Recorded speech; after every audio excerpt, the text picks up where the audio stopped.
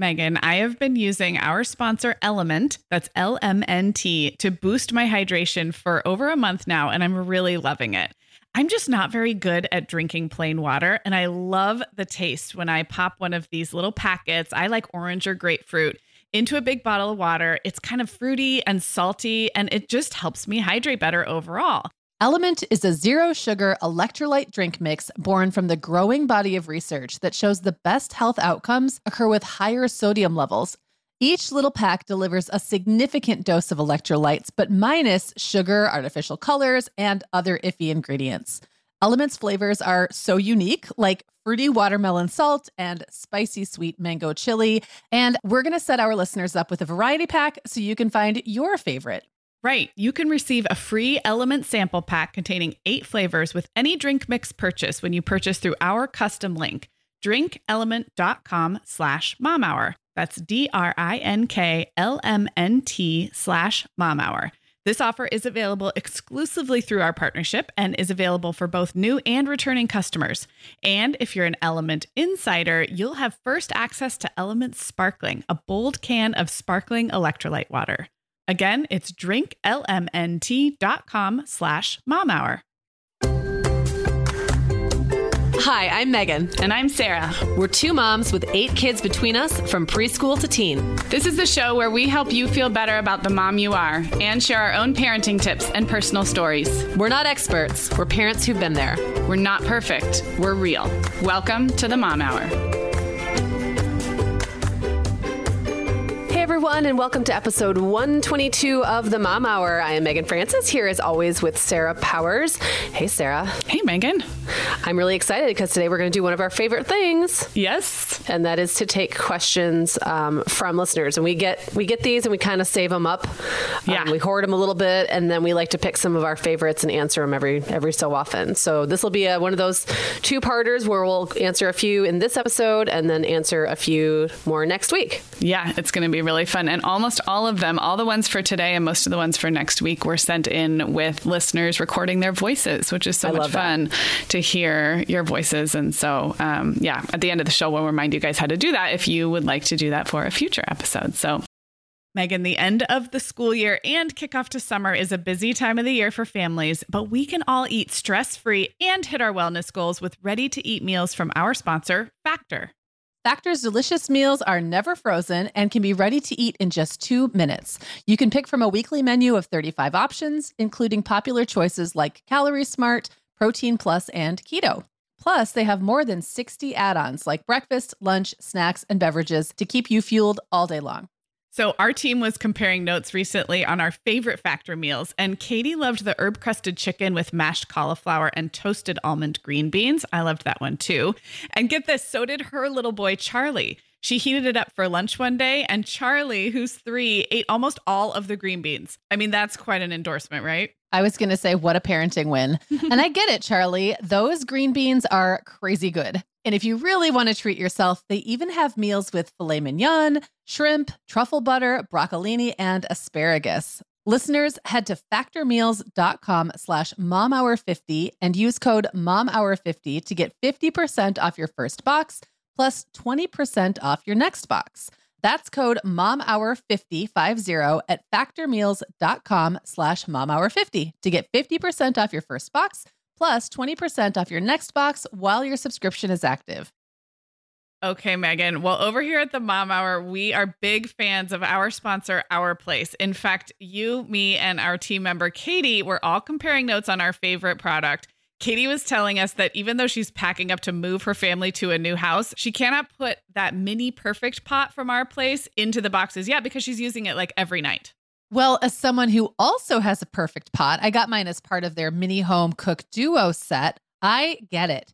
It's nonstick, which is key, but it also has all these handy features like a steam release lid with a built-in strainer and this nice beechwood spoon that nests on the handle in this perfect little peg. Okay, well, I didn't get this pot, but now I want it. That sounds so great. Our Place's cookware is great to cook with, beautiful to look at, and healthier for us as well. All of Our Place's products are made without PFAS, also known as forever chemicals. In addition to their cookware and tableware, Our Place is also making waves with their Wonder Oven, the most stylish all-in-one air fryer and toaster oven. Again, free from the forever chemicals found in many of those air fryers. Listeners, Our Place offers a 100-day trial with free shipping and returns, and we've got a great deal for you. Go to FromOurPlace.com and enter the code MOMHOUR at checkout to receive 10% off site-wide. That's FromOurPlace.com, code MOMHOUR. Okay, so we're going to dive right into our listener questions. And we're going to play this first one, which I think of this as kind of a two-part question. So we'll talk about both parts. And it comes from Ellie. So here's Ellie. Hi, Sarah and Megan. This is Ellie Abney. I've been a longtime listener since you guys were podcasting over at the Home Hour together. I am a mom of 3 in Southern California, and I just had my 3rd in January, and I have a couple questions for you guys. We just found out we're pregnant with our 4th. That is due next January. So they'll be exactly 12 months apart. And I'm curious what the closest age gap that you have is, and if you have any tips for that. My oldest 2 are 3.5 years apart, and then my next 2 are exactly 2 years apart, and then these 2 will be 1 year apart. So if you have any tips for that. And then also, this will be our first time with our kids needing to share rooms, and so I'm curious if you have any tips for which kids to share rooms, the oldest, the youngest, how you think, what your experience is with that. And just if you have any tips for that transition. Thank you so much. I love your show so much. Thanks. Have a good one. Okay, thank you, Ellie, and congratulations. Congrats. We're recording this, let's see, in the beginning of October. So Ellie is closing in on baby number 4, spaced 1 year after baby number 3. So I love both these questions, and we'll just tackle it as we can. So the spacing between my kids is exactly 2 years, or 2 years and a month between the first 2, and then a little over 2.5 years between number 2 and number 3. So I don't have super close spaced kids, but we'll get into that a little bit more in a minute. And Megan, do you want to talk about your spacing? Yeah, no, the closest spacing I have is 21 months. So not same thing, not super close. Which is still, though, I feel like anything less than 2 years. I remember when mine are like 25 months apart, but I had friends who were anywhere in that 18, 20, 21.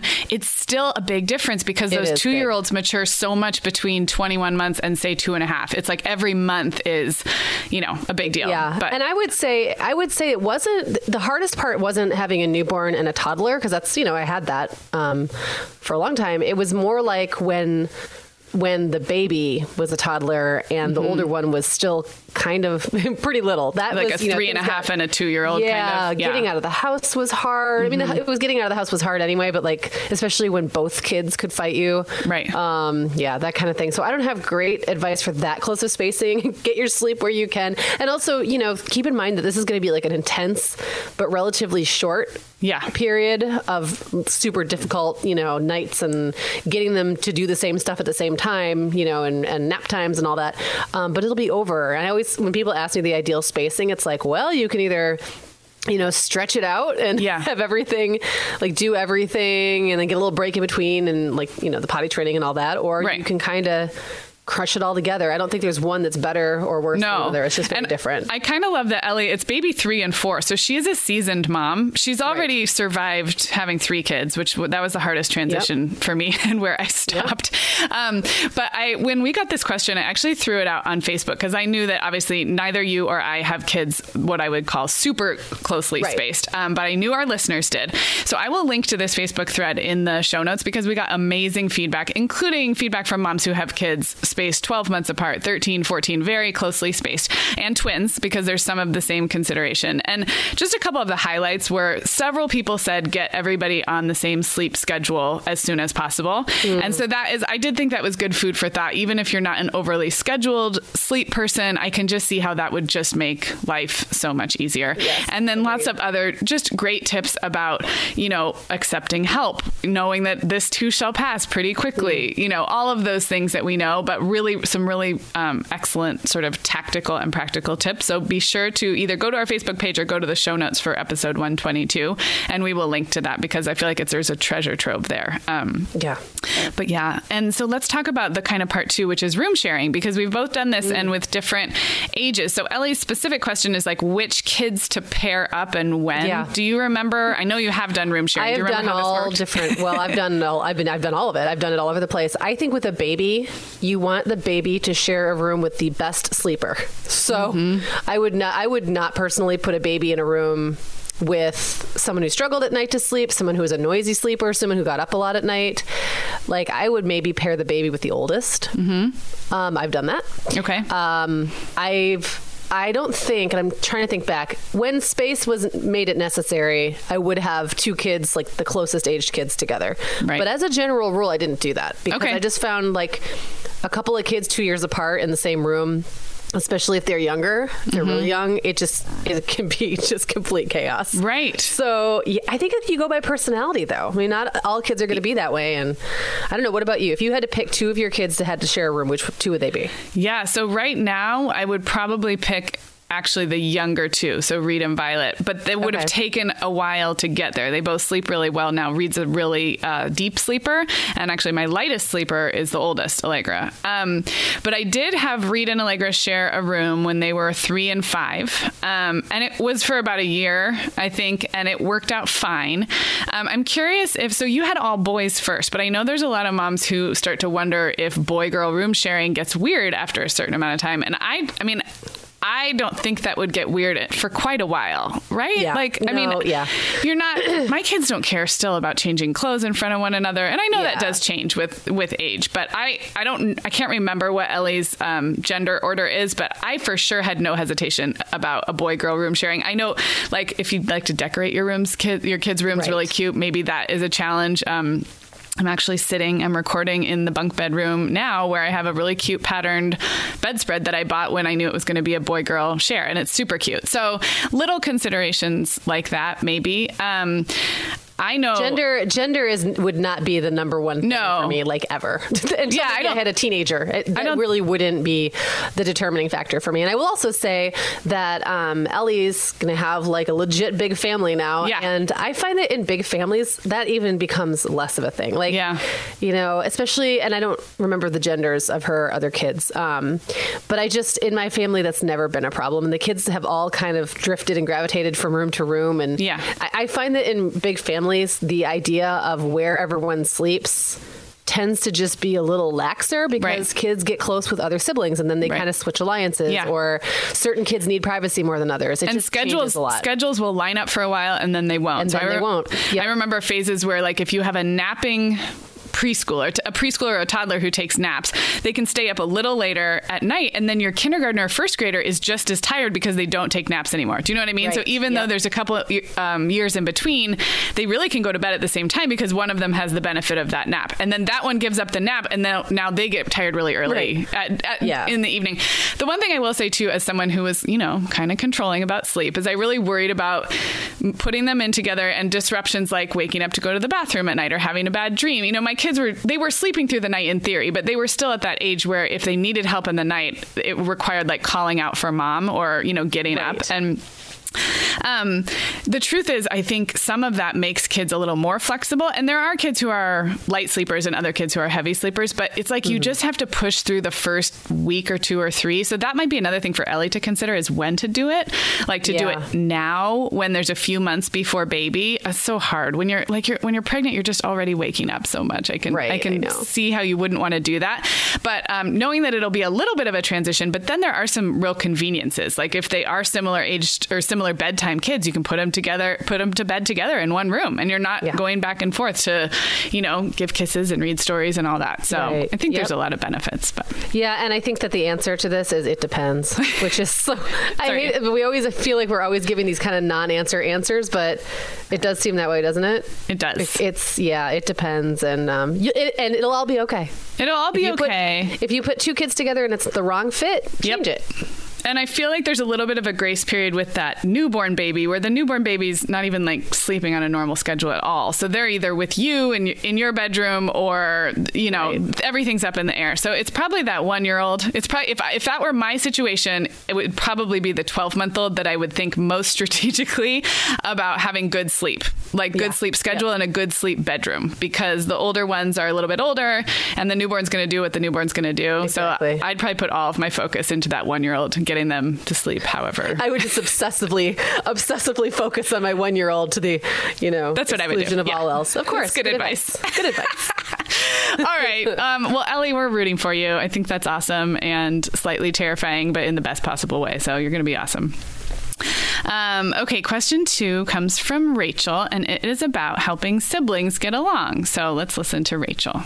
Hey, Megan and Sarah, this is Rachel, and I have 2 little girls, ages 4 and 14 months, and my question involves fostering a healthy sibling relationship.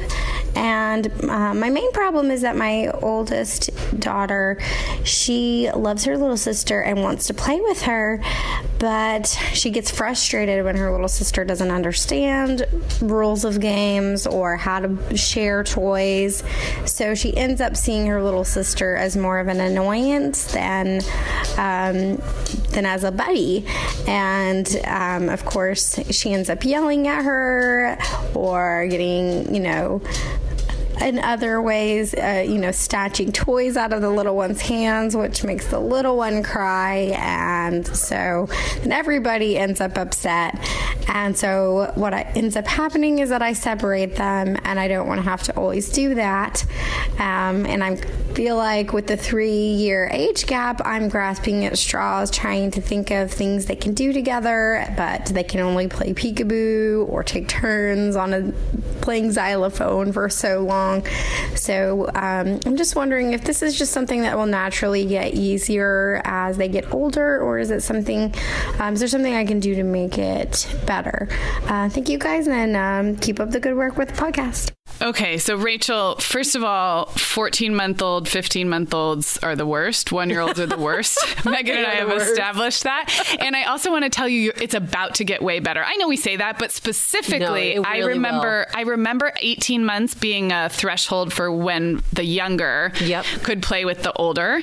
But I do have a few more thoughts. This is really common, and it's not going to be forever. They're not going to hate each other forever. Well, and 4 and 14 months are really hard because 14 months is a baby. Yeah. And 4 is that really independent age where kids are getting their crap together. Yep. Older kids, and they have real opinions about stuff. And they want things to go their way. They know the rules. Like she said, like the 4-year-old doesn't understand why the 1-year-old won't play by the rules. Like 4-year-olds, get real into fairness and the rules and all of that. Well, I have a couple just practical tips that came into my head. And one is that sometimes 4-year-olds like to help teach or help. If you give the 4-year-old a job, that instead of expecting them to play together, because they can't, because they're not on equal playing fields, giving the 4-year-old some kind of job that allows her to teach her sister something or be part of almost like a mommy's helper. And maybe she won't be into that, but that's just one idea. I do feel like that's different than having them expecting them to play together. The other thing is make sure that older one is getting some time either with peers or with mom or dad, where she's not feeling frustrated that she's never getting to play or alone. Yeah. So that there's some special time. We've talked about that in previous episodes. Some little one-on-one time or play dates. It's a great age if she's social. My 4-year-olds weren't always super social, but my youngest is. And if she's social, then even play dates with peers or friends or cousins or whoever, so that she doesn't have all that pent-up frustration of never getting to play with someone her age or a little bit older who can play by the rules. So those were a couple. I totally agree with that second one. And I think it's important to not get so caught up in the idea that your kids are going to be buddies that you kind of almost create a backfiring situation. Right. I would focus on quality over quantity of time that they spend together. And I think the quality of time will be better if your older feels like she can get that, like you were saying, Sarah, that time by herself or with peers or with you guys. Yeah. I just feel like then she might feel a little more generous and, I don't know, willing to be really kind to her sister, where if she feels like it's forced on her, she might not. And that's legitimate. That's fair, because 14-month-old babies can be annoying. Yeah. And so will a 2-year-old be, and a 3-year-old. That's not going to go away, Yep. And we've talked a lot on the show about the personalities. That's why, going back to Ellie's question, I think the space in between your kids is only one factor, because you can have siblings spaced whatever space apart, and their personalities either do or they don't match up, and then that changes over time. I think it's helpful too. A 4-year-old can really start to understand what what she can expect from, say, a 1.5 and 2-year-old as the baby does get older. And you as the mom can help modify games and rules. Like we can't expect her to do X, Y, Z. What if we change the rules to, and little by little, you're just giving them skills and tools, because actually those are great skills to have their whole life. It's never a perfect match of social and developmental abilities. So being able to figure out, that's why I love big families. I love mixed age cousin groups, because when you watch all that, maybe not at 4 and 14 months, but when you watch groups of kids, don't you think, Megan, they just figure out, they figure out how to accommodate everybody. And a lot of times they do it on their own, but it takes sort of being there and sort of coaching them, I think. They need to be coached because they don't always understand what the younger is capable of. Exactly. Another thing I will say, and I've made, I learned this the hard way with various kids of my own and nieces and nephew groupings and pairings.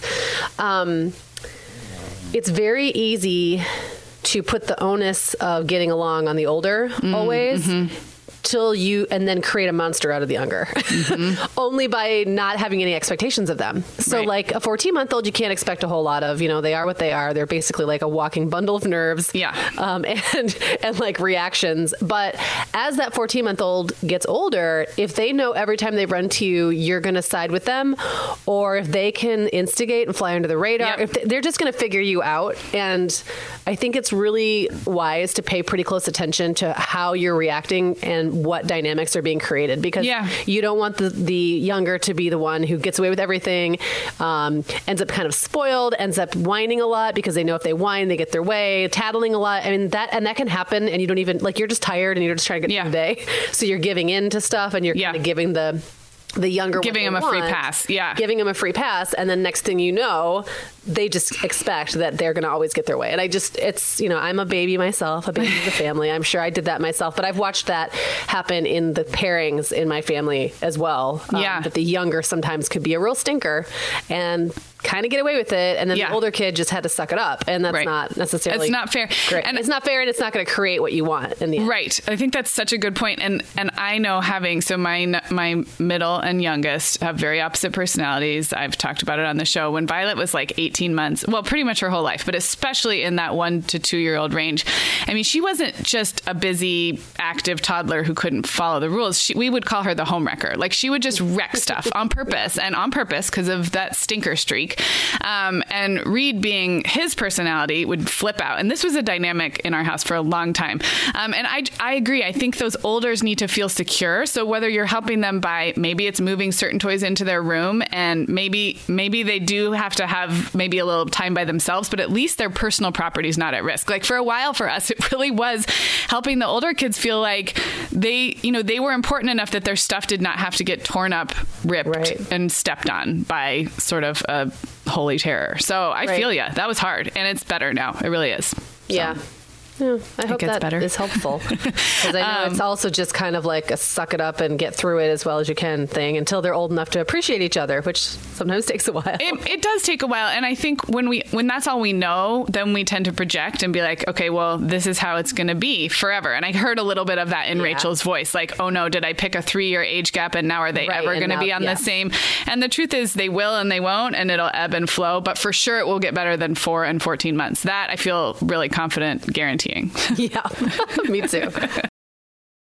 We are welcoming back Vionic as a sponsor today. And Sarah, I will be honest, I was sorting through my warmer weather wardrobe the other day, and it could seriously use a refresh. But you know what's good to go? My shoes. I've got a great selection to choose from thanks to the Vionic Vitals collection. And lately, the pair I keep putting on again and again is the Uptown Loafer. I have 2 pairs, one in sand suede and the other in camel leather. But please don't make me pick a favorite.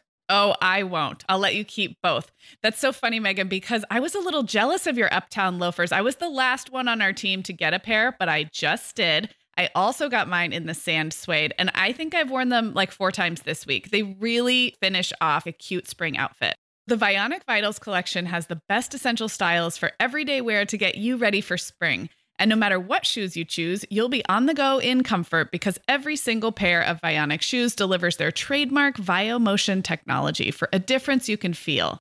Vionic sandals, sneakers, and flats all offer incredible support, stability, and cushioning, and every pair comes with a 30-day risk-free trial, so it's easy to try them out. Use code TheMomHour15 at checkout for 15% off your entire order at VionicShoes.com when you log into your account. That's a one-time use only. Vionic Shoes, wearable well-being for your feet. Sarah, our sponsor, Hiya Health, makes a kid's daily multivitamin that parents can feel great about giving their kids because they have no added sugars or dyes. And our kids who have tried Hiya vitamins have loved them, which is important, right? Because what good is a bottle of vitamins that your kid won't take? Hiya was founded by two dads who didn't like the ingredients label on some of the popular children's vitamins they were seeing on store shelves, so they got to work developing a formula that would help fill the most common nutrient gaps in modern kids' diets. Hiya's Chewable Kids Vitamin is made with a blend of 12 organic fruits and vegetables and then supercharged with 15 essential vitamins and minerals. They're also vegan, dairy-free, allergy-free, gelatin-free, and nut-free. Hiya manufactures their vitamins right here in the USA with globally sourced ingredients, and then they ship their chewable vitamins directly to your door on a pediatrician recommended schedule. We've worked out a special deal with Hiya for their best-selling children's vitamin. You're going to get 50% off your first order. To claim this deal, go to hiyahealth.com/momhour. This deal is not available on their regular website. Go to hiyahealth.com/momhour and get your kids the full body nourishment they need to grow into healthy adults. So we're going to move on to a question from Katie, and we will listen to Katie now. Hi, Megan and Sarah. My name is Katie, and I have two boys who are 6 months old and 2.5. Are any of your kids shy? How do you handle it? On a good day, my 2.5-year-old is slow to warm up, but other times he completely freezes when someone says hi. If we're at the park and other kids show up, he no longer wants to play, or if we host a play date, he might go upstairs or into another room. I want to explain to other kids and moms what's going on, but I don't want him to hear me label him as shy and then have it become a lifelong self-fulfilling prophecy. As a stay-at-home mom, I might be extra sensitive to this because he doesn't go to daycare, but we do our fair share of activities like story time and swim. Any advice for how I can support and encourage him? Thanks. I love your show. Thanks for your question, Katie. Oh, okay. So I have to say I've never had a kid who was like super shy, to the end of the spectrum shy. But I've definitely had kids with varying levels of introversion, and also kids who've gone through like introverted sort of almost phases when then they kind of came out and really weren't anymore. Or sometimes they would like surprise me and just in a situation I thought they would do great in, they kind of would freeze up. So I've had some experience with that for sure. And I hear what you're saying about not wanting to label them. I think there's ways you can say things where everyone's going to know the code that you're speaking. Like, he takes a while to warm up. That's one I might use. Or sometimes he just needs some time, things like that, where I think other parents will understand what you're saying without having to use the SHY label, right, which I understand why you wouldn't want to do that.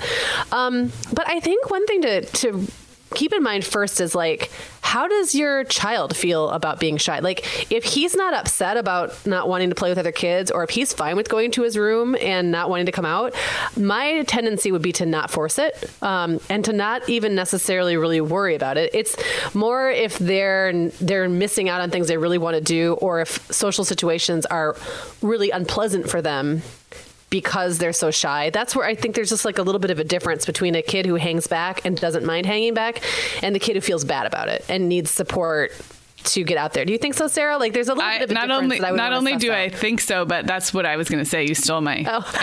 No, but that's exactly, I think, a point that a lot of people forget, which is how does your child feel about their quote unquote shyness or reserved nature or whatever.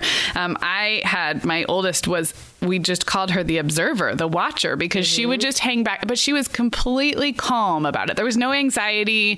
She wasn't overwhelmed, I wouldn't even say. She just didn't really engage until, I used to joke you could set a clock to it. We'd go, and this is even with play dates where she knew some of the kids, and she'd still hang by me or by herself and kind of just not engage with the other kids for like 30 minutes. And I swear by the time she was maybe 3, you could set a clock to it. And like at the 30-minute mark there, she'd be like little by little on her own timing getting in. So I 100% agree. I'm so glad you brought that up, that read your child on whether this is something that's distressing them or just part of their nature. The other thing I was going to bring up is I feel like I model the social skills myself when my kids are at this phase, and it might feel kind of silly, but if someone comes up to my kid, an adult or maybe another outgoing kid, and is saying, hi, Violet, I'm so excited to play with you today. I'm glad you're here. And if my kid doesn't say anything at all or shrinks behind my back, instead of just drawing attention, I would just say, hey, we're so glad to be here too. And I sort of become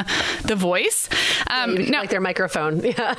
And if someone says nice to meet you, instead of nudging my kid and say nice to meet you, I just say nice to meet you too. So I'm just sort of modeling, and then, little by little, they'll surprise you after months or years, that won't be, they won't shrink behind you anymore, and they'll be ready to make those social graces or make conversation. We forget 2 and 3-year-olds, adult social norms are so foreign to them. I mean, they're weird. They're weird. And the fact that people come up and want to start talking to you right away, I mean, it's just so normal. So number one, I think, it's normal and they grow out of it. And there's a lot you can do, I think, to just, model the friendly behavior that you're hoping to see from them. Yeah. And they will definitely catch on. And also, like you said, totally read whether it's distressing them or just kind of the way they are. And to your point about Allegra, having the time, the half hour, clock or whatever, allowing her to do that without putting a bunch of pressure on her from the beginning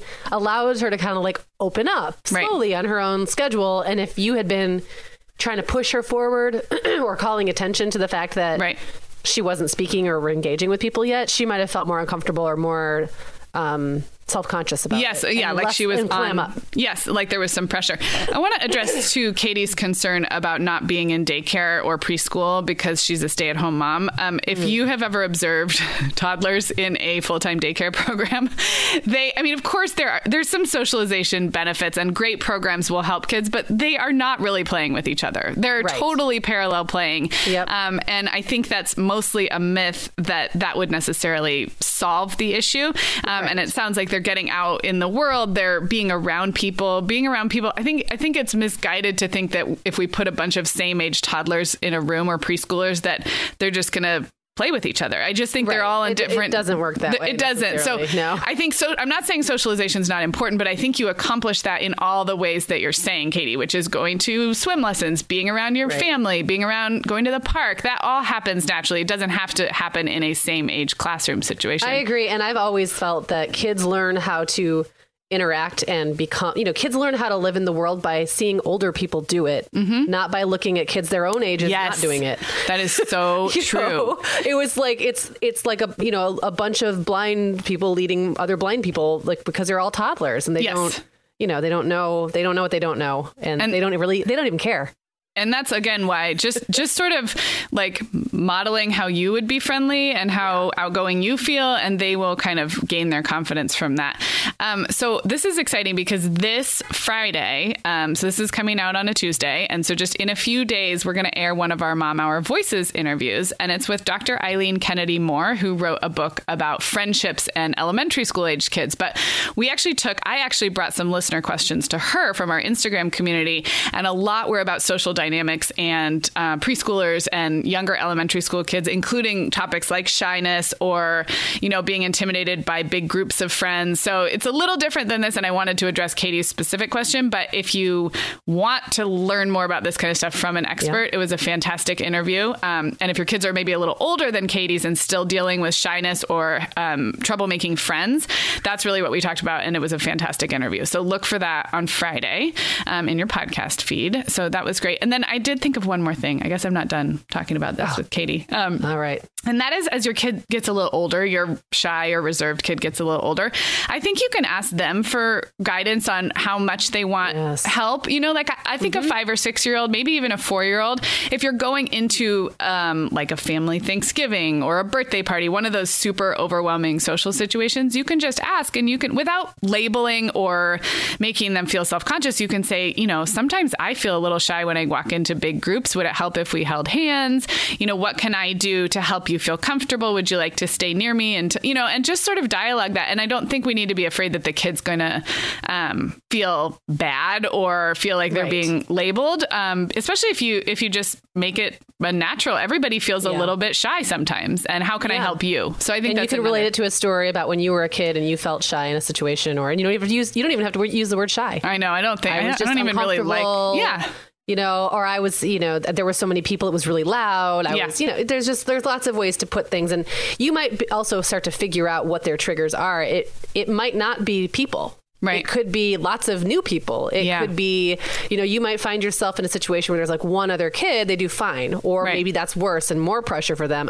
It's so funny. Like, I've had kids who I just actually, you know, my kids are older now, but just had a situation about a month ago where a friend of mine that I've known for a long time, but I've never met her children. Okay. She just happened to be visiting this area, and her kids are roughly Claire and Owen's age. And so, you know, we're like, cool, we'll get together and hang out for a while and the kids will play. It's going to be great. And they were like in a little vacation house near me. So I go there with my kids, and none of the children talk to each other. Everyone like stared at their feet and said nothing. And it wasn't until a bunch of kids in like a neighboring cabin came out, suddenly they're all playing. Interesting. And all of them got in. And my kids aren't particularly shy or uncomfortable in social situations. It was just so weird. Yeah. And it reminded me that sometimes, you know, what we think is going to work totally doesn't. And you don't even know necessarily why. Like, why those other kids, maybe it was because those kids were kind of loud and rough and it just encouraged everyone to get involved, or maybe there was less pressure because they didn't have to talk just to the one kid their own age. Right. Who knows? It's just what I thought was going to be the case wasn't. And in the end, it was okay because the situation switched up a little bit. And suddenly kids who looked like they couldn't even speak English suddenly were like playing and running around. Right. So, yeah. I mean, it's so funny. Like, imagine if like you and I went to a cocktail party and you sort of like nudged me and was like, okay, Sarah, go talk to people. Like, go play with, go be social with the other grownups. Yeah, I don't think you do. I just hang on to you. But we do that to our kids sometimes. Yeah. No, I just hang tight to you. But no, but we do that to our kids sometimes, right? We put a whole bunch of 3-year-olds in a room and they're like, okay, go play with your friends. And they're like, but these aren't my friends. These aren't my friends. And you're my mom and I want to hang out with you. So I think what I'm hearing from Katie is she really does respect that and doesn't want to push, but just, you know, wants to make sure she's supporting the growth. And so I think she's probably already doing a great job, but hopefully we offered maybe some more ideas. One other thing I would say, since we're throwing in Wensmars, it made me think of it when you said the thing about, you know, go play. And then the kid is, you know, like, my mom's here, I want to hang with her. I would be interested to know, and I wouldn't recommend like dumping your kid off and taking off because you want to do an experiment on them necessarily, but I'd be very curious to know if that changes at all if Katie's not around. Mm-hmm. Because sometimes I think what looks like shyness is actually a preference for mom over anybody else. And if mom is taken out of the equation, what would that kid do? And again, that's like, I think there's natural ways to test that without being like, well, let's see. Let's do an experiment and find out. But I that's been the case for me. Like, kids can sometimes appear to be shy when really they just have a strong preference for mom or dad. Yeah, absolutely. And or like we touched on earlier, possibly just groups are overwhelming too. When I did the interview with Dr. Kennedy Moore, she talked a lot about play dates. And I always think of play dates as like something for moms to do to get out of the house and chit chat, because that's how I think of it. But developmentally, one-on-one play dates are really, really good for kids, especially kids who, you know, get overwhelmed in larger situations or who need to practice being, learning how to play with other kids. So that could be another kind of small way to do it. So. All right. Well, we got through 3. Did we solve all of the problems? We solved the problems, all the problems. In the show notes for this episode 122, I will link to all of the other episodes where we've done listener Q&A, because I don't know, I want to say it's around 10 by now. Yeah. And so that will be a fun way to, if you just like this kind of, if you're new around here and you like this Dear Abby style that we occasionally do, I will link up all those. And then next week, we're going to take 3 more questions from listeners. So that will be fun. Kind Snacks. Thanks to Kind Snacks and thanks to FabFitFun. All the info about getting those great brands will also be in the show notes at themomhour.com. Talk to you next time.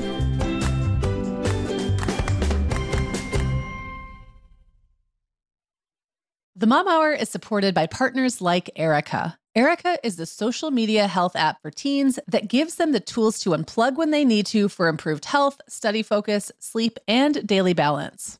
Erica was built by a dad of 3 boys who saw that teens themselves were really becoming self-aware to the risks of social media, and he wanted to help them self-regulate. Erica works to hide distracting apps from your phone at the touch of a button, keeping them out of sight and out of mind without deleting your data. Tell your teens about Erica and save 20% on the Erica family plan with promo code TheMomHour. Go to erica.app and search for plans. That's Erica with a K, ERIKA.app, and use code TheMomHour to save 20%. Hi everyone, Megan here. Sarah and I would absolutely love it if you would hit pause right now, like right where you're listening, and leave the Mom Hour a rating and review.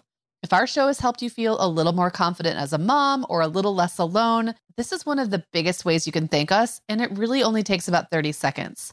If you're listening to Apple Podcasts, you can navigate to the Mom Hour's show listing. So when you're in the episode you're listening to right now, click where it says the Mom Hour just above the play button, and then scroll all the way to the bottom and you will see the ratings and reviews. We would love if you would leave us one as well. Thank you so much for listening.